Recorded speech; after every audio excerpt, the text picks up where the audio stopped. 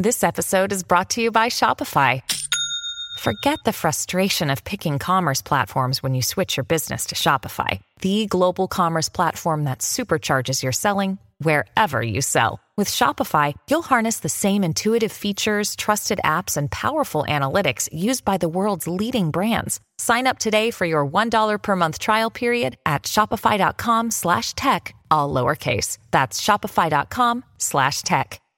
So as we continue kind of going through all these funding cuts and get the reaction from several groups, some of whom are very, very angry about this, one of the big takeaways, I think, is the cost of it. Ontario pays the highest tuition rates in the country, and those prices spiked under the McGuinty-Wynne government by thousands and thousands of dollars. But folks didn't seem to have a problem with it then. I didn't hear a peep. Not one protest on Queen's Park. The grass was perfect. No one complained about the spike of tuition costs until, of course, no one could afford it. And then they wanted it for free. Okay, we don't have the money to pay for it.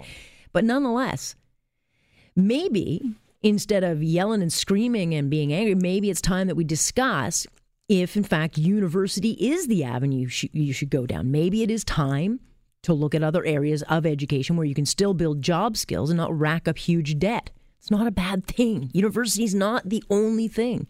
Let's bring in Rubina Ahmed-Haq, our Global News Radio personal finance expert, to talk about this. And Rubina, the bottom line is education is a great thing. We're lucky. We've got lots of options with post-secondary, but it is expensive. Yeah, it is very expensive. And you are right. Ontario, we pay on average over $8,000, close to $9,000 a year for university costs in this province. And that is way higher than places like Newfoundland and Quebec and Manitoba, where their costs are $2,000-$3,000. So Ontario students are really, the average debt that Canadian students graduate with is about $26,000 a year. Really, Ontario students are much higher than that because of the fact that, a four-year education is going to cost them close to $40,000 in tuition costs alone. And if you live in a big city like the GTA, you go to York University or Ryerson or University of Toronto, you've got the higher cost of living as well, the rent and, to get around. Everything else is more expensive as well. Sure. But then I think when you're at home deciding these things, it's important to say, okay, what is going to get me the skills I need without breaking the bank? Or what is the best route for me to go where I can plan ahead and do it the smart way versus being totally stressed out that the credits I just got aren't really going to lead to much. And now I've got a bunch of student debt and I got to go take something else. There is definitely a shift amongst millennials and Gen Z, so the generation coming up behind the millennials, that they are rejecting the idea of a traditional university education. So this idea that, you have to go for a four-year undergraduate and then maybe specialize in something and then go out in the world and get a job. A lot of young people are saying, we want to be entrepreneurs. We want to come up with a new idea that's going to disrupt an industry, disrupt the banking industry. Are these people in Canada? Yeah, a lot of them are. A mean, a lot of innovation is coming out of Toronto, out of Waterloo, out of Vancouver. There's, especially in the space that I work in, personal finance, there's a lot of smaller startups that are creating products that are much more efficient for somebody to get a loan, for somebody to check their credit score, rather than having to use these cumbersome systems that existed before. And a lot of these people didn't necessarily go to university for 4 years and study engineering and incur all those tuition costs. Some of them just took a course, or some of them didn't even bother doing any of that, just learned on the ground because they had an idea and they knew, I just got to get this idea off the ground. I'm not so concerned about the degree or the paper on the wall. Well, look, I mean, I don't know what conversations are having in high school classrooms, but I would certainly hope that teachers are saying, and certainly for me, I was a terrible student. I ended up going to college after the fact when I had gone into the workforce for a few years. But I went to college. I went with what I could afford. I had student debt, but it wasn't astronomical, and I built skills and got a job. That, to me, was a smart route to go.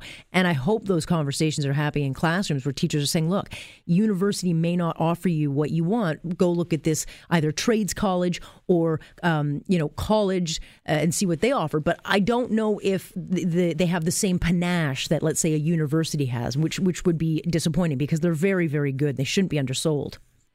You know, if you go to a trade school and learn to be a plumber or an electrician or a construction, you know, especially if you learn a specialized skill, you can easily earn more than $100K. Today I went on PayScale and I just, I put in plumber, I put in electrician, and the more specialized you get, the higher salary that you can demand. And I think that gone are the days where in university, if you were a student that was struggling to get good grades, that the guidance counselor would tell you maybe you should become a plumber. I think people are now thinking, you know what, I'm going to become a plumber because I want to start a company and I want to then hire other plumbers that are then going to provide a service for a lower rate because we're going to create an app that's going to get a plumber into your house within 2 hours rather than 2 days. Or you get a trade under your belt and then you go to college or university and you got part-time work all the time through university.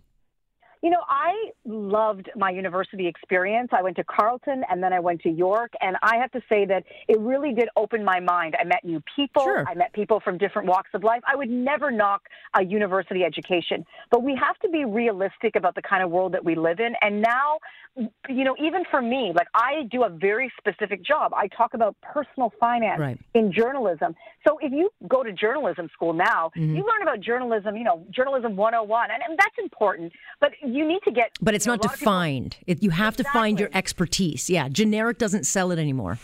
Generic definitely doesn't sell it. And a lot of times when young people come to me and say, what should I do? I really want to become a journalist. I said, find something that you're... Run! You are going to do it.